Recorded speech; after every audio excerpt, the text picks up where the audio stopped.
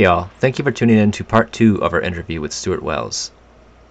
So I think I was talking about, this cheetah work that we had done that kind of had an impact on how cheetahs were managed. While I was at the Smithsonian's National Zoo, I was able to implement another study because we knew that cheetahs in the wild lived in these coalitions of males, and the females were solitary, but zoos weren't actually following that. Remember, they were trying to figure out how to get cheetahs to breed in any way they could, not necessarily based on their sociality. So having an opportunity to design that facility to manage cheetahs in coalitions like males, and then have females that were away from males and isolated if they wanted to be, helped a lot. And it also allowed me to conduct another study to determine whether the male coalitions were important to maintain in zoos. So we did a study based on what happens when you're affiliated. If you miss somebody when they're gone, there's an increase in certain kinds of behaviors. In humans, it happens too, but with animals, they might increase their vocalizations, like searching behavior. They might become more active, looking for that animal. So we did a separation of coalitions, and then we would separate them for a certain amount of time and then put them back together and monitor the behavior change and vocalizations during that separation and then back together. And through that, we could determine that these coalitions that were formed in zoos by males were important. They were important, and it caused stress if you separated these male cheetahs. And that was another important piece of information in managing cheetahs around the country, because up until that point they would put them in coalitions if they needed to, but if they needed to send one male to another zoo, they wouldn't necessarily send both males in a coalition to another zoo. They would just send one. And that study, the results of that study helped us define how to move male cheetahs. Either you only move females from zoo to zoo, or you move males in pairs. You don't move a single male from one zoo to another. So that was kind of the insight and the studies with cheetahs.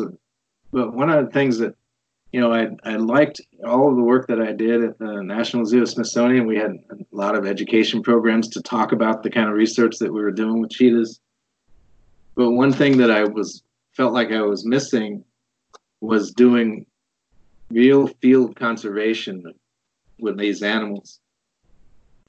And I also missed Arizona. I mean, I really like DC in some ways because there's so much history, in that city, and you're so close to so many other historical aspects of this country. But I hated the winters. It was cold. It was cold all the time. I feel you, man. And especially coming from Arizona to DC, it was like, what in the heck is going on here? Excuse me.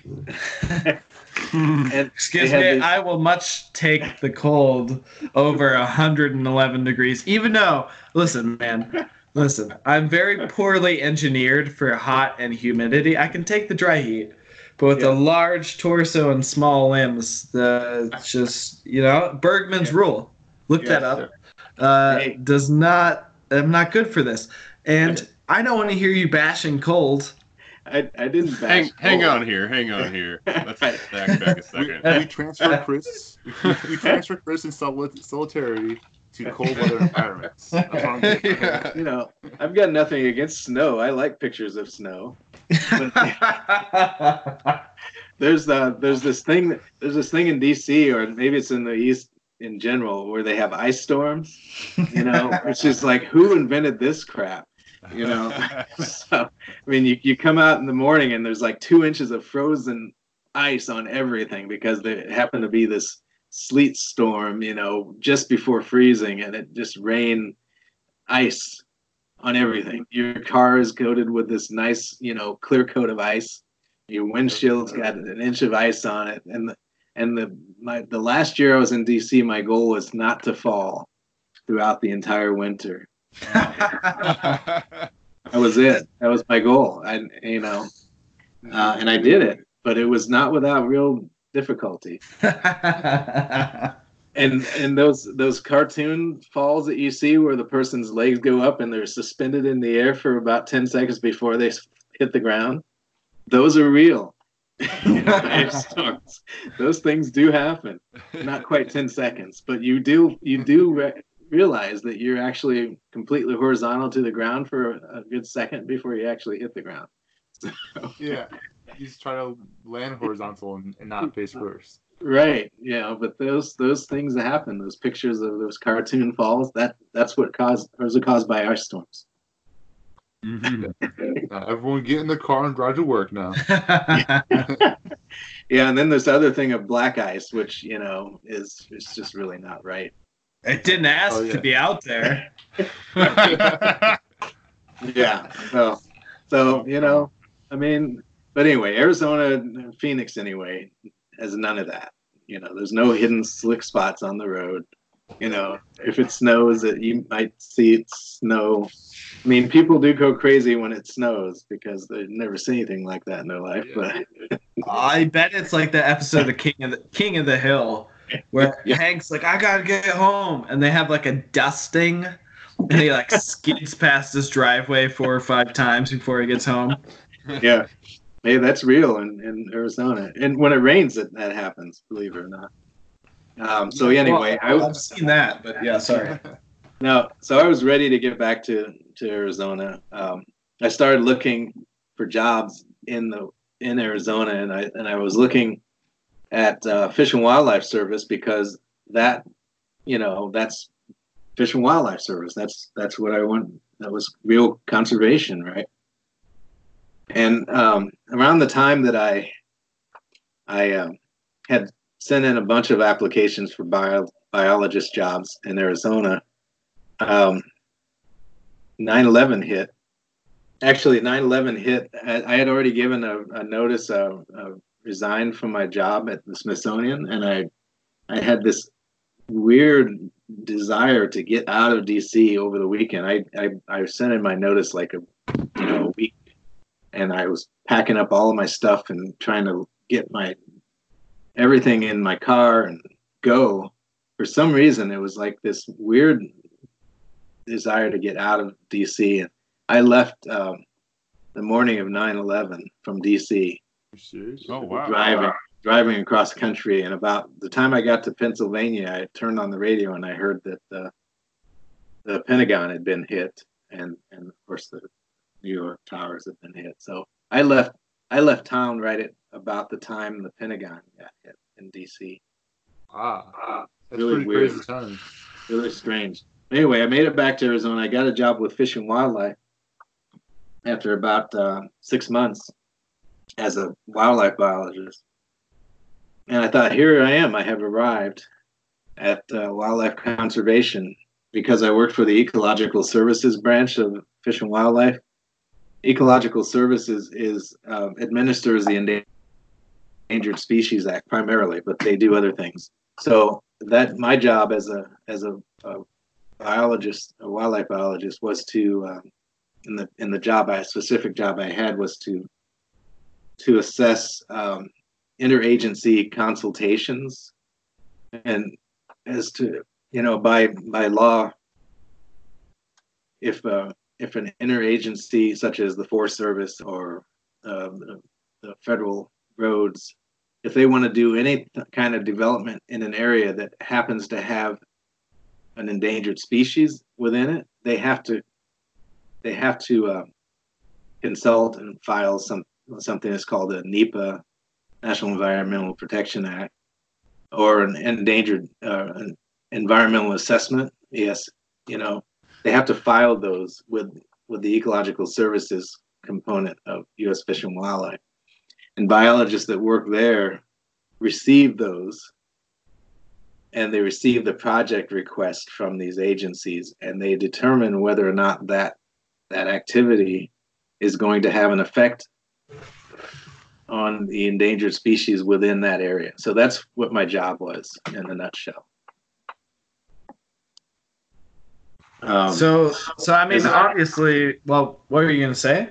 Go ahead, Chris. Yeah. No, I was just gonna say, obviously, this was like the best fit for you, and your kind of like passion to kind of like oversee things and make sure it's going right. I mean, that's what I've gotten out of talking to you, is like you want to make sure things are done the right way, and you know that's important to you. Would you say that's correct?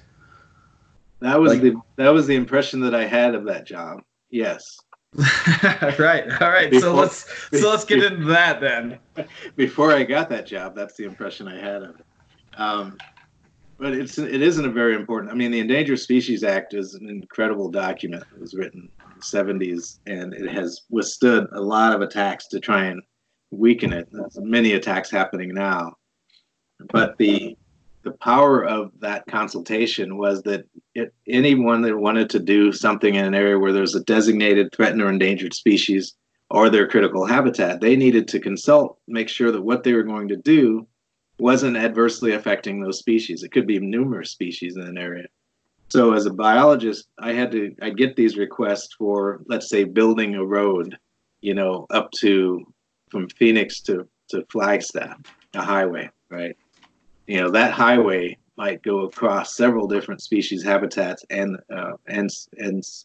critical habitats and involve a lot of different species. So my job was to know what species that project was going to have to affect, and then determine what the effect would be on those species and whether or not that project should go forward based on that interpretation of those impacts. That's simplifying it, basically. And then you get several different criteria once you do what's called a biological opinion. And that is, this project may affect, not likely to affect this, the continued existence of the species, or no effect was the least, right? There's no effect on the species as a result of this project. And there's may affect, not likely, may affect, likely to affect, or jeopardy, with jeopardy attached, right? And jeopardy means if this project goes forward in any form whatsoever, the likelihood that the species involved are going to be adversely affected to the point where they may go extinct.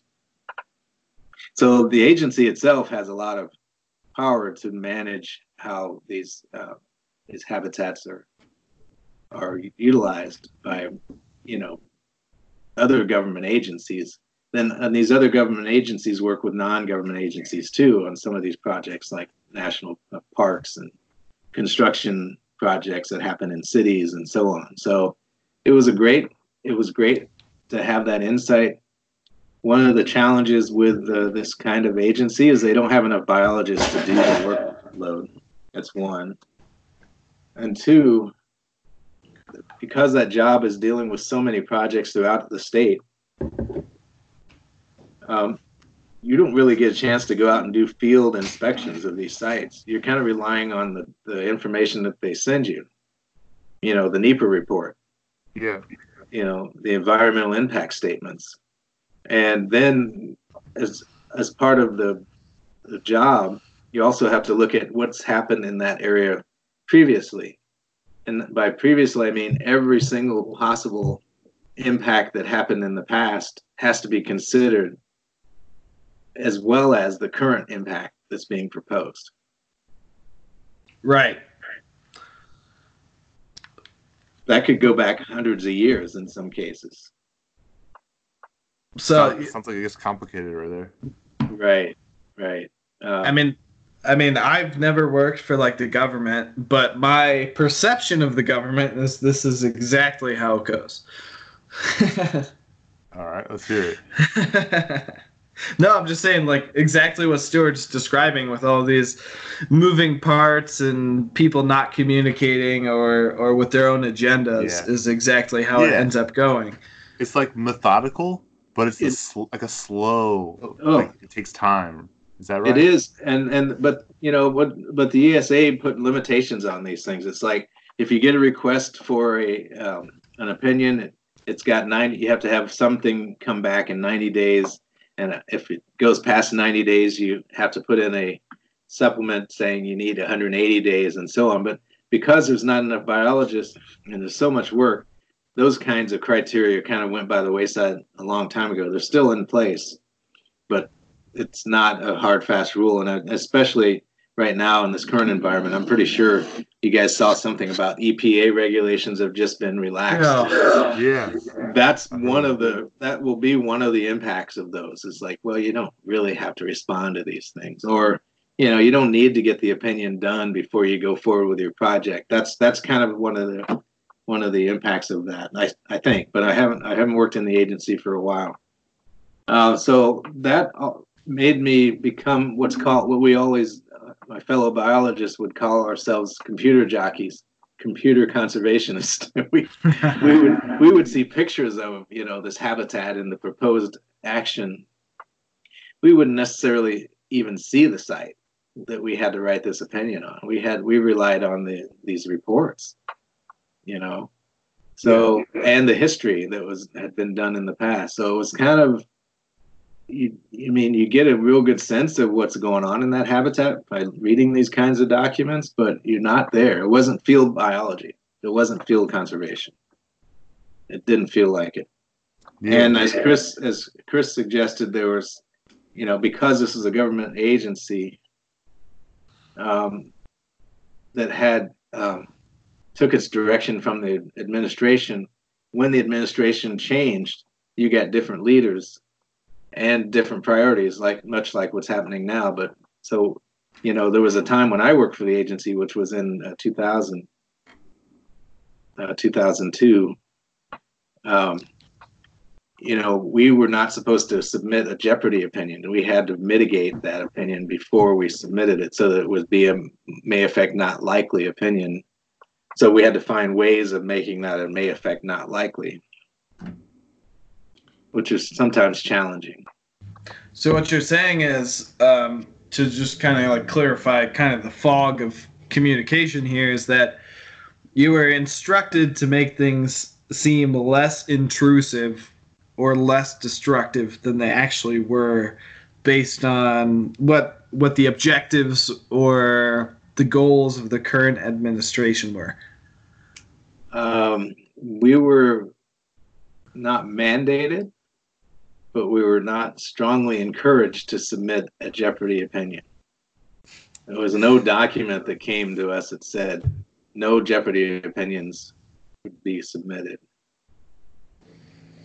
But sounds like animal politics to a degree. So it turn to that eventually. It does larger in scale. It does. I mean, every job has a boss. You know what I mean? So yeah. But it turns out that the insight that I gained from that job was all about Endangered Species Act, and how every single one of these agencies, peripheral agencies that we were involved with, had their same kinds of issues they were dealing with. So it helped me with my next job, was second to my next job, which was back at the Phoenix Zoo. I got a position as a director of animal husbandry, and that was animal husbandry. I get a lot of flack for that, because especially when I first got the job, when I tell people what I did, I said, well, that sounds interesting. what is it you're doing all day? So but animal husbandry is an old agricultural term that just means all aspects of animal care. It doesn't mean making husbands for animals. Animal priests here. Right. I wasn't a matchmaker for animals, although ultimately that was the bottom line for jobs. But I had that job for as the director of animal husbandry, that oversaw training all the animal care staff, exhibit design, safety, diet, pretty much every aspect of animal care for the entire zoo was my job for that time. And some of the animals that we had at the time, there was a program called the Chiricahua leopard frog program. It's a local leopard frog species that's endangered here in Arizona, threatened, I guess. We had kind of a non-official program for years at the zoo of what's called head starting, raising frogs from eggs and then releasing them back to the wild. And we worked with Game and Fish on that project, but it wasn't necessarily a formal project. It was just something that we were interested in. It kind of stems back to our legacy of the Arabian oryx.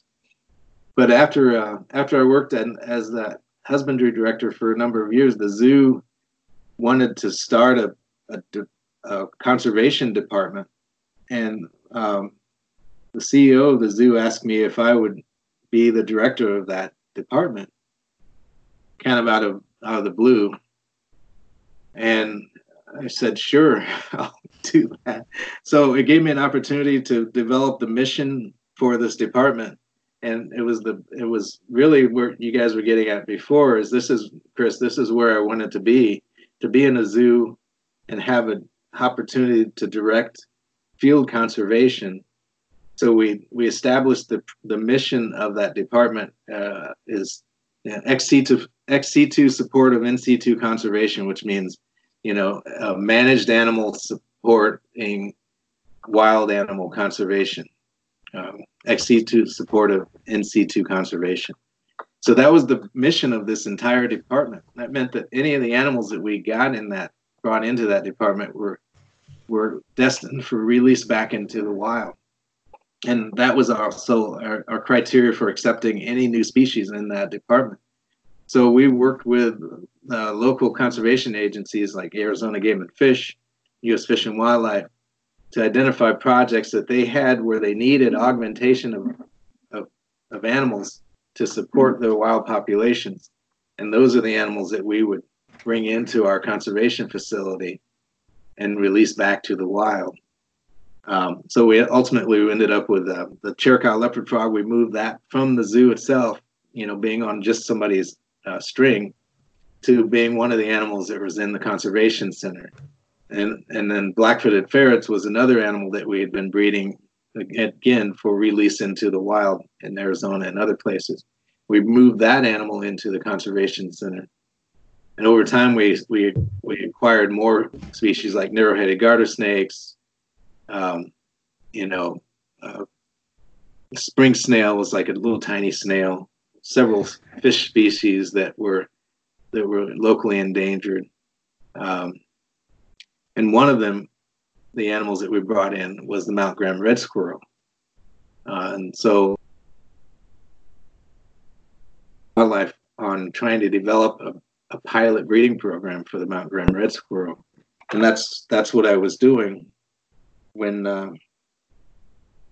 started speaking with my advisor, John Krowski, who had also been working with Mount Graham red squirrel for many years, like a lot of years, 2002, about doing a PhD on the work that I was developing for the Mount Graham red squirrel through the university program. So that's kind of brings me up to where I'm at now.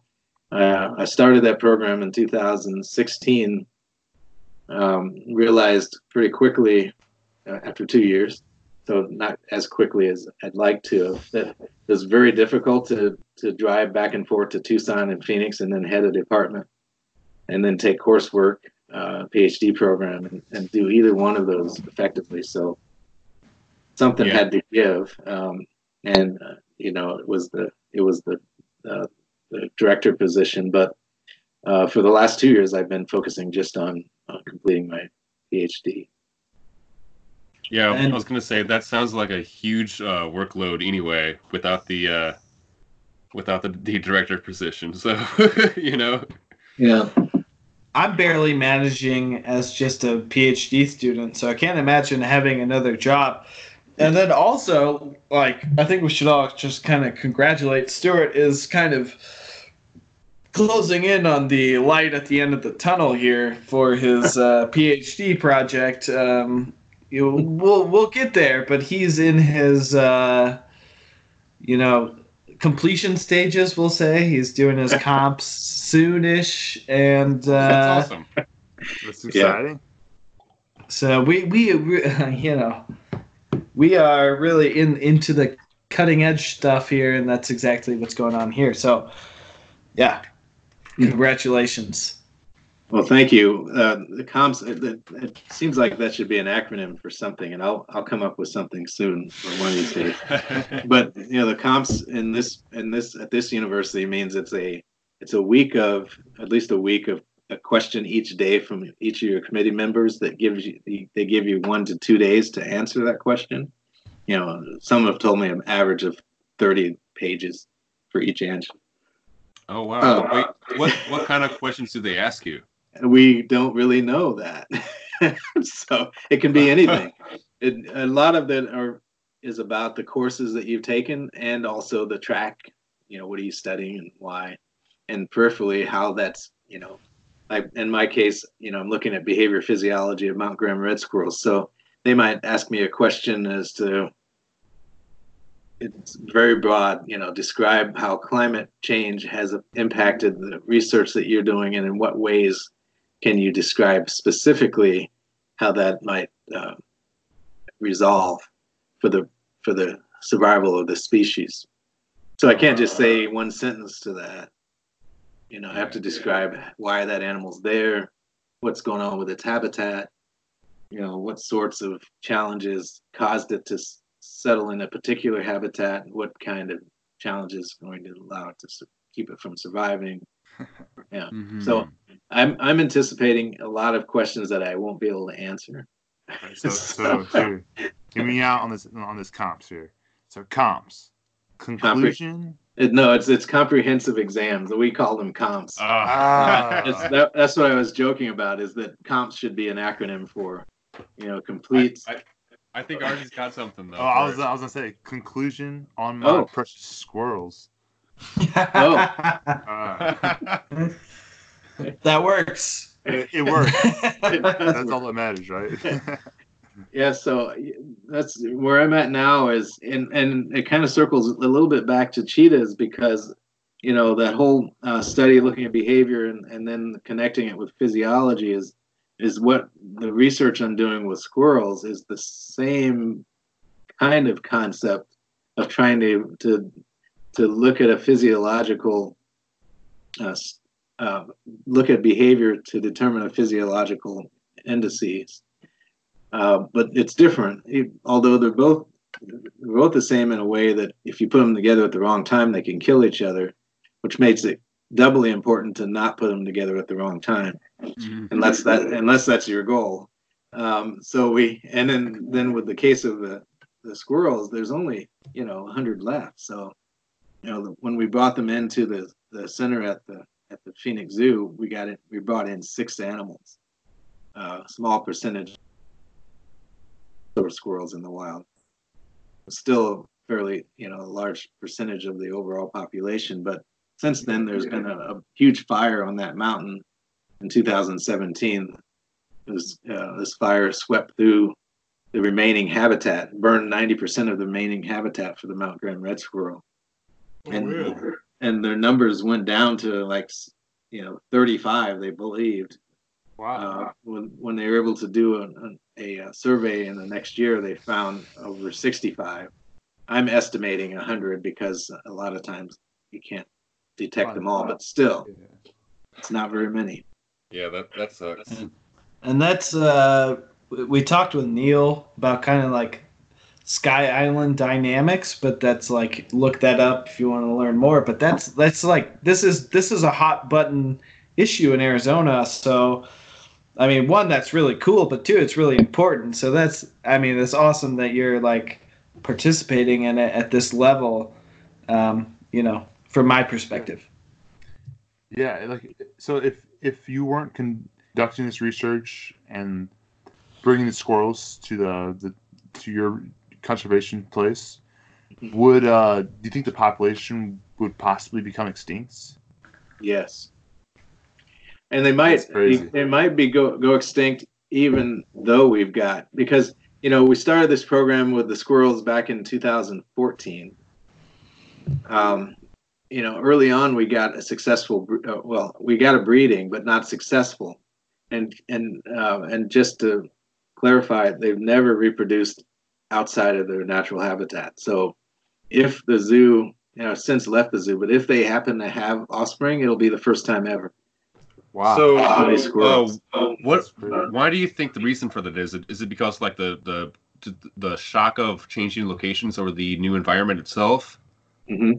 Well, the design of the conservation center, part of that mission was actually to support in situ conservation. So the way that we set up facilities for animals is that we would understand how they lived in the wild, and we would design the facility they were coming into with that in mind, much like I was able to do with the cheetahs at the National Zoo. But each animal has very different needs, right? So you have to know what's going on with them. So we took that into account, that there might be a shock to their system coming into a non-wild setting. Part of the problem was that they were known to only have one reproductive day per year. Oh wow! And only about 6 hours during that day. What the heck? Damn. Tough life. So that a squirrel, goddamn. Everyone said that, and it's true. When we set this program up, my goal was to try and find that reproductive window, that day, for each animal. Because remember, that's not necessarily the same for each animal, right? Mm-hmm. Okay. And so that's what I was looking at physiologically, and then trying to match that with the behavioral indices. And in that process, I discovered that instead of a single cycle, estrus cycle, per year, they were having several, which no one had actually recorded before. The only way we were able to do that is because we had them in this managed setting. We could collect a fecal sample every day, like we did with the cheetahs. Except for, and so that means you get a longitudinal, a day by day picture of what's going on with their physiology when you analyze those samples. And you really can't get that in the wild unless you follow that animal around all day, every day. Yeah. And collect that freshest sample as soon as it's dropped, and then go back that next day and collect that same animal each day. Yeah, do that for 3 years. Yeah, that's basically impossible. So that's why it's such an advantage. A lot of people say, well, you got them in this setting, and it's not unnatural. But sometimes you can't collect information that you would collect this from this animal in any other way. So you have to recognize the opportunity when it comes. Also, because you're using fecal, you're not doing this invasive, like lab testing thing. You're not catching it up, drawing blood from it. All you're doing is what the animal does naturally. Kind of ties back to what I said about the oryx. Is I learned about oryx intimately because I raked up their crap every day. I was only partially joking, because a lot of things that you have to learn as an animal keeper is how does that crap look? It's not formed as well as the day before, or it's kind of dry, or it's not as dry as it used to be. Those kind of things tell you things about the animal. Well, that insight actually kind of helps you a little bit more with, this. It's kind of a natural progression to use that information, but with this other tool, which is endocrinology. Looking at these hormones after they've been metabolized by the animal's body tells you about what's going on with their physiology at the time that they deposited that fecal. So anyway, that's why we use that as a tool, and then you work backwards from that, and you develop a management setting, that's a strategy that says here's the best time to put these guys together, and we use that to get the first breeding ever without injury of these mountain Graham red squirrels at what we call XC2. We try not to use captive because that's a whole nother topic, but it kind of brings up, if you guys close your eyes right now and you say that word, the first picture I'm pretty sure comes to mind is bars. But we try and avoid that, especially in zoos now, because It really does. It's kind of gets back to that whole point I started off with, is that zoos are the victims of their own successful marketing strategy. People came to zoos for entertainment initially. That hasn't changed because that's such a strong marketing component that it's kept its power in people's minds for generations. Kind of like some of those commercials, like you guys are younger than me, but some commercial I remember as a kid, you can take Salem out of the country, but can't take the country out of Salem. It was a cigarette commercial. Oh yeah. And then they started progressing that commercial over time. They would say, you can take Salem out of the country, but, and then they would just do this little ding, right, at the end of that commercial, and that's all they would do. That's like Pavlov, or right? Yeah, they were initiating this Pavlovian effect, and your brain would immediately fill in. You can't take the country out of Salem. You're stuck for the rest of your life. Well, that's zoos. You can't. You lions and tigers and bears, right? Oh my! Yeah, there you go. So that's what happened. But anyway, I don't want to get on my soapbox about that word captivity. There are some ethnic considerations too of words like that you have to be careful about. You say the word captive around some people, and some ethnic groups, they might have a subconscious kind of visceral response to that raises the blood pressure. Yeah. Brings up memories or ideas, So even though you might say it, just describing an animal you're talking about, it might actually invoke the kinds of responses from your audience that you aren't intending. Anyway. So that's a good point. Like even just using that language, that language is used in other ways, and it could invoke an emotional response in people, even though that's the correct language to use for this instance. Yeah. So word choice is always kind of iffy, Yeah. It's difficult, and that's and I'm not saying it's criticism. It's a word that, so when I've done presented that to folks, they say, well, what word should you use? And the reason they ask that question is because that's the word they've always used, right? Yeah. If they had always used another word that didn't have so much, baggage with it, they wouldn't have any issue with it. But it also gets back to why it's difficult to change what you believe to be true once you believe it to be true. Right. You don't want to. Your brain doesn't want you to. It's a survival strategy that humans have evolved over years. You do this the way you're doing it because you didn't get killed last time you did it. Yep. Wait, so Stuart, what word would you use instead of captive? I use managed care. Animals, I have to add more words, and that also kind of tells you how managed care is a good one. And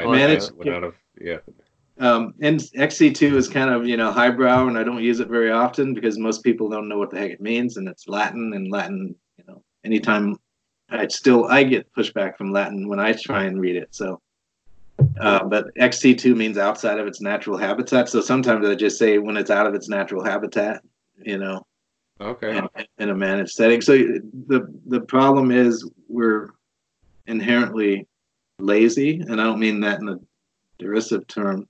We like to conserve energy as a human being. Conserving words is considered a power. So if you have to add 5 words when you could use 1, you don't want to add 5 words, right? Yeah.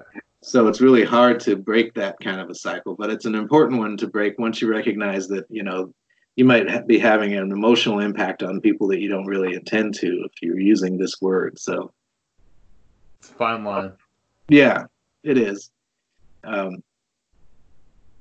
Anyway, so that kind of gets me to where we are now, and we've had some success with the physiology. One thing is proving, that the cycles that we were seeing on the analysis actually are associated with the behavior that we're seeing, and whether those are truly cycles, because if they are cycles, no one's really shown that before. So I have to use various tools to to confirm that statistically, that is in fact they are more than one cycle a year going on with these guys. And I think you mentioned this before, but how small did they think the window was before your study? Yeah, but 1 day a year. 1 day a year, 6 hours. 6 hours, and that's a, I think that was established early on with the subspecies, with the species actually, and biologists, again, they really didn't have any way to do a longitudinal study. So what they're looking at is the reproductive activity occurring as a field observation biologist, right? They see all of this cacophony of activity on a single day or over a few days with different animals, and then nothing. So, over time, the literature starts to get filled up with these events that they're being described accurately of reproductive, activity happening basically in 1 day, for several different animals in the wild. And that becomes a body of information that becomes, accepted observation of how these animals behave. Without that physiology, you don't know any better. And, one explanation for that is that they're just efficient breeders. They don't need more than one breeding event to become pregnant. Evolutionary advantage. Yeah. Right, which is a whole different reproductive strategy. Like, not that it's contextually important, but just like in the cycle of the episode, cycling back to lions, it's like, the male has to breed her 60 times before she is ready to actually have a baby. The squirrels are like, today is the day. Enough. Today is the day. Right. I've been storing these nuts all winter. Are you talking about the lions or the squirrels?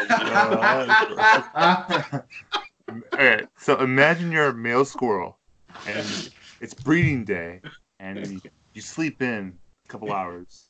It's like 6 hours. You're done. You wake up. Wait till next year, buddy. Sorry. It's like that. It's like that meme where it's like the male emerges from his slumber to see that often there's no females nearby. All females have already been taken. Well, if it's one thing that's helpful to the males is they retract their testes outside of breeding season, so at least they don't have to lug that around all year. Hashtag rodents. Rodents.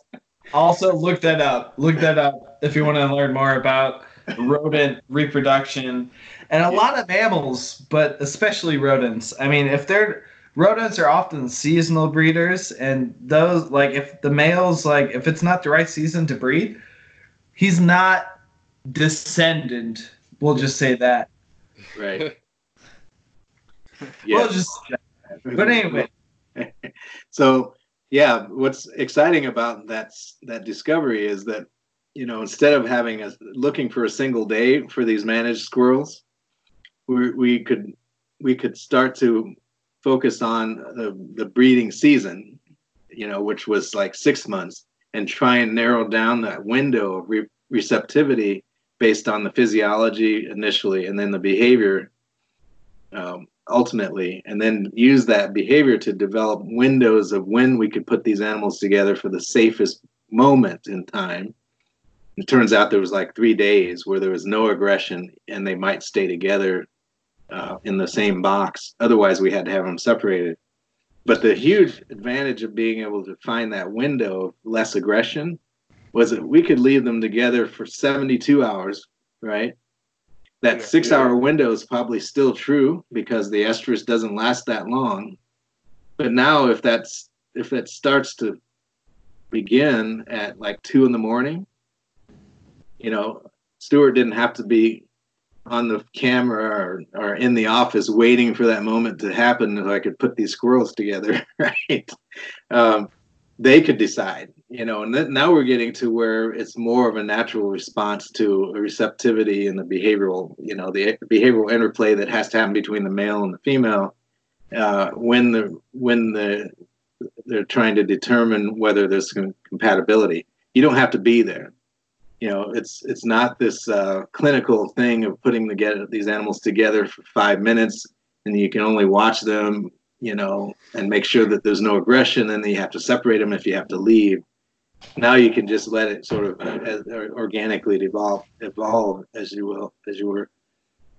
And so there's a better chance of success and less chance of injury. Yeah. So this is like a perfect example of a species that's management has been taken into what is the correct term? Not captivity, because we're trying to avoid managed care. Managed care, but has absolute direct benefits and application to the wild members of that species and population. And I think that's very special. But and you've told us kind of like what are kind of the end conclusions of that right now. Do you have anything to like finish with that, or? No, but you make a good point, because not only we're learning that, yes, there's maybe more than one cycle, and that hasn't been definitively shown yet, but it looks pretty good.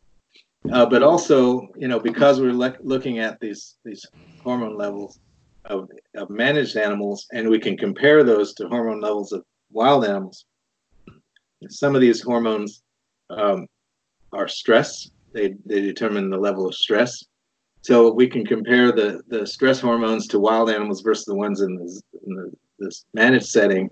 And if they're higher, then we see something is maybe not right with how we're managing them. If they're lower, then, or the same, then we can kind of bet that we're probably doing it right. Okay, so that's one thing. And the other is, if the cycles turn out to be proven, then it gives you a different take on what's going on in the wild. Maybe the males are driving reproductive season, even though the females are responsible for accepting the males. Males can't breed unless they have developed gonads for the season. So even though, and we've found evidence that the females cycle through the winter, even though that's not the breeding season in the wild.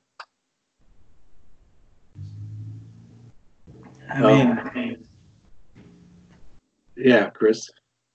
No, I've already said that. Like, I find this very fascinating, and again, I would encourage people, if you're really interested in kind of like how different species reproduce, like the easiest thing is to look at kind of rodent reproduction and how it's so seasonal, as we've kind of discussed here, where like the males only have descendant testes for certain periods of the year. But that is just another thing to keep in mind when you're looking at breeding programs. And then also, like, that's just another thing that had to be like taken into consideration, and then also studied to like another level of depth in this like very endangered population of this animal, right? Like, which would not have been possible without doing it in kind of an ex situ or managed care or captivity situation. So that's something really important to keep in mind. Again, kind of like circling back to what we've talked about. Yes, and that's the only thing. I think somebody asked me another reason why we think they're not breeding very well outside of the wild. And another possibility, even though we've had breeding, rodents. Chris, you probably know this. They have this thing called the Bruce effect. And it's not, they don't like people named Bruce. I think it was the researchers who identified this impact, that females, if they sense or have an olfactory presence of another male when they're pregnant, that they spontaneously abort offspring. If they're, So in this managed setting, there may need to be another step that has to happen if they get a breeding, and that is to isolate that female away from any other animals. We saw something like this with cheetahs, although it's very different. But we would see that the females wouldn't cycle if they even came into kind of close proximity of a male or even another female. So the enclosure had to be designed in such a way that you could isolate them if you needed to, but also keep them in the species specific enclosures. So yeah, all of that has to be taken into consideration in developing these kinds of management programs. And then you kind of have to be a sleuth and figure out, okay, well, we've eliminated all the other things that we think are impacting it. Now, this is what remains. Let's develop a way of ascertaining if this is impacting our success. And if so, how do we alleviate that? So I guess that's why we become scientists, because we like to ask questions about things. Absolutely. And I think that's kind of like the underlying theme of what you even started with was, hey, I'm down at the local river creek and I move a rock and I want to know what moved and why it moved and where it's going and what it eats. And, that we're really here kind of like trying to put a puzzle together as biologists of, the world around us, I would say. And oftentimes, I'm not saying always, because, there's plenty of people who pick up passion anywhere in life, but oftentimes it's the kid outside who's trying to figure out, like, what is that worm? And why is it there? And what is it doing? Or frogs or fish or whatever. And then it can carry you through life to a position where you're asking, like, how to save a species. And I think that's really almost kind of like poetic. I don't want to get like too emotional here, but that's kind of a graceful sequence of events and questions and answers that come together to where you are, I guess we could say. Yeah, thank you. I sometimes feel like I've boarded this rudderless ship at this stage of my life. But at least I have a sail. So. Hey man, Odysseus got taken in by the Cyclops. Okay, that was the problem, and he solved that. So anybody can get where they need to go as long as you have the passion to drive you there. Yeah. But yeah, I mean, I've really enjoyed this interview. I think we've all done a great job, and honestly, like I'm glad that you were laying it out there as you did, kind of just putting it on the table. Because like I said, like a lot of these ideas are kind of under attack unfoundedly, and we've really kind of like put out there exactly like multiple sample studies of how this can be direct benefit to species that we're managing. And I'm very appreciative that we were allowed to bring you on, but I just wanted to say, like earlier, we kind of talked about a job that kind of prepared you for what you're going to do with animals and behavior. And I just want to know if you have any more like stories from that. But I know I don't want to go anywhere where it's out of bounds or anything, but just if you have any more, that'd be great. Crazy stories. Yeah, the good, the bad. I'll take the good over the bad, but I want to hear more also. Well, I mean, I don't know where to go with stories, but I found it very interesting to work with people, especially when I worked with counseling mentally unstable individuals. Yeah. And I mentioned that could be very stressful. One of the people that I worked with he wasn't actually technically mentally unstable, but he had been in maximum security prison in Arizona in Florence, and he was sent to the facility counseling ward that I worked on because he was in danger. He was a what they called a hitman in the prison system. But he was trying to work both sides of the gang. They had prison gangs. He worked for the Aryan Brotherhood, which was a big popular prison gang, and the Mexican Mafia, which was another. These are both specific names of prison gangs. He worked for both of them and did hits on each of the different gangs, and they discovered this about him. So came after the facts, and they tried to kill him, and they almost did. But to get him out of that situation, he was sent to the ward that I worked on, and technically he was, probably what you would consider he was a sociopath.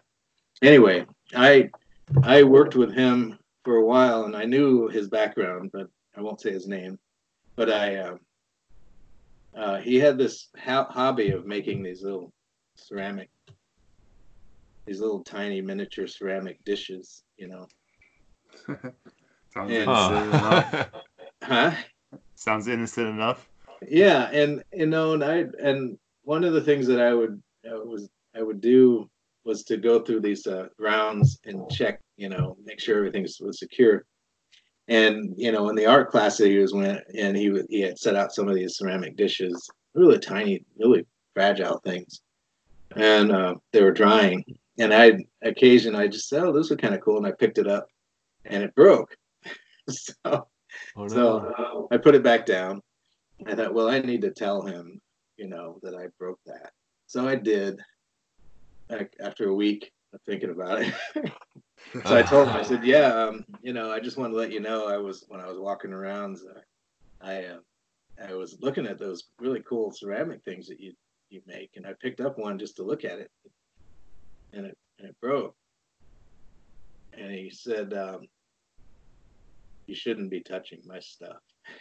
Oh, dang. And that's all he said. That's kind of scary. That's the only thing he said to me, but it was chilling.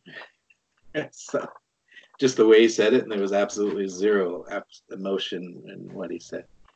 So yeah, anyway, that was an experience where I realized I shouldn't be touching his stuff. Yeah, that sounds kind of horrifying. One of the jobs that I had as a biologist at the Smithsonian was, and also at the Phoenix Zoo. One thing about cheetahs is that they have this behavioral response called response to proximity. It's a little different than other cats, large cats, because cheetahs recognize what's called height dominance. They're prey. It's a prey selection adaptation. So if something is like, I'm so sorry I couldn't hold that in. That's okay. Isn't that a rapper thing? I don't know. I haven't heard that. Is there a height dominance rapper thing? I don't know. Wait, I think I missed something. Chris, can you explain? I think it's go ahead and explain. Like having a hype man, okay, is a big thing with hip hop artists. What? So hype. Oh, hype. Oh, okay. Height dominance. Oh, it means height, tallness. Height. That's what I thought you said. Height, right? Height dominance. Yeah. Height. Chris is about to sing his mixtape. Careful, guys. Yeah. So I thought you were crispy. I want to clarify. Okay. I thought you were talking about like he is like hyping himself up, like vocal hype dominance. No, that's funny. That's what that's a behavioral tenet that I haven't explored as much, but it is there. Height dominance is, so animals protect themselves by trying not to go after things that are bigger than them, taller than them, especially predators. So that's tapes. So cheetahs have that, as things approach a height that to them evolutionary strategy Right. predicts that they won't be successful in eating. It only makes sense because they're bigger, they're possibly stronger, and they can take you out easily. Is that why, like, do cheetahs see us as being like tall, like taller? And that's what I'm getting at is you have to. So part of the training, I used to train animal keepers to work in the yard with cheetahs. Yeah. Part of the reason for that was we had this. There's no. Most places don't do this anymore, but initially, as cheetahs were being managed, that part of the strategy was to actually go in the yard with them, not to train them, but to be able to assess them more closely. And then when I worked at the Smithsonian, we had this coursing system. It was a form of exercise where they would sprint, but the only way to manage that coursing system was to be in the yard with the cats. So we had to train people to be in the yard with them. Plus, we didn't want to train the cheetahs to like come to the open gate or, so sometimes we'd have to use what's called a proximity response. And that has to do with that height dominance. Whereas if you approach them and you're taller than them, they'll let you get to within a certain distance, and then they will, as a safety response, they move away. So you can kind of use that to actually guide them to where you want them to go, as long as you don't corner them. Yeah. Anyway, so that got written into my job description, is to train people to work in the yard with cheetahs, which was kind of cool. And but also my boss put into my position may be required to break up fights, cheetahs. Which I always found interesting too, and there's definitely a method for doing that without injuring yourself or the cats. But I can say that there's only been a couple of cases where we were doing these what we call this management plan for cheetahs, where you put the female across the fence from the males. But because those males are so excited trying to get to the female, they get in each other's way and they get kind of angry with each other, and they might start fighting. And they could injure themselves, so you have to break that up. And there's a way to do it. But I can remember having to have one of my teammates say, "Okay, they're fighting. They're getting a little out of hand because one of them's got his fighting the other one. So we need to go in and break them up. So just follow my lead." Let's hope for the best. Yeah, and it works out, but it's it's one of those adrenaline things where you probably don't think about it until you're done doing it. Anyway. Yeah. But I don't know if those are kind of examples you're talking about, Chris. All right. That sounds awesome. That's a great story. I mean, you just reminded me of one of my favorite stories. So my nature reserve is like adjacent, where I do my research is adjacent to Kruger. It's not my nature reserve, but the reserve where I do my research is adjacent to Kruger. And within kind of the boundaries of that park, there's like a part that did not want to go to that industry, like ecotourism, whatever. And they're kind of like a private area, family basis wise, whatever. Not judging them.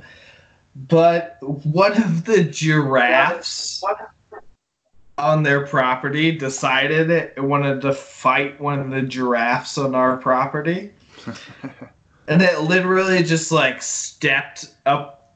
Like these fences are like, I don't know, 20 feet tall. Like, I don't know, like a wire, I don't know, every 4 feet. This giraffe decided it was going to tiptoe up the fence, climbed the fence, and started to fight the giraffe on our side of the fence. I wasn't there. I was just told about it. And then this property owner was like, "Hey, can you give our giraffe back?" And then the people on our side of the fence were like, "Hey, no, it's your job to keep the giraffe in. And if you don't, well, I'm so sorry, but like it doesn't happen that way." And that's kind of how the law This kind of law works over there. But I just want to bring that up because I thought that was kind of like related and also very funny that animals would literally climb a fence to fight each other for no reason, like at all. Yeah.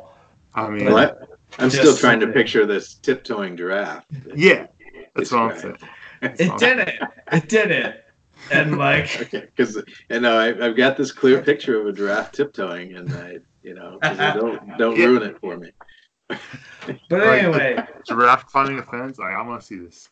It's not what you would perceive to be a regular fence, but it did it, and I have no doubt. But Stuart, I'm so grateful that we got you on the podcast today. I mean, you were a great interviewee. As my friend Darren says, I just had to press record, and there you are. You took the whole show. But Max and Randall did a great job today guiding the conversation, and then this is just a great show where we covered subjects that are probably not out there very often, and I'm happy and proud and appreciative that we had the group together today that we did. Well, thank you for inviting me on the show, and I really enjoyed it. It's kind of nice to retrace the path, and things that I hadn't really thought about in a long time. So I do appreciate being on your show, and both of you, RJ and Max. RJ, correct? Yeah. Yes. Thank you for all of your questions and interest. Thank you for being on. Yeah. I know that I learned a lot, and I think RJ learned a lot as well about zoos and also a lot of other things. So I'm very, very glad to hear your experiences with the biology and science field. And honestly, like, I now know more about zoos than I ever have. So I'm super happy. And also psychology. So yeah. I learned a lot. That's the point of this podcast. And it was pretty great. All right. Well, thank you guys. Yeah, thank you for coming on. Yeah. All right. Yeah, it was fun, you guys.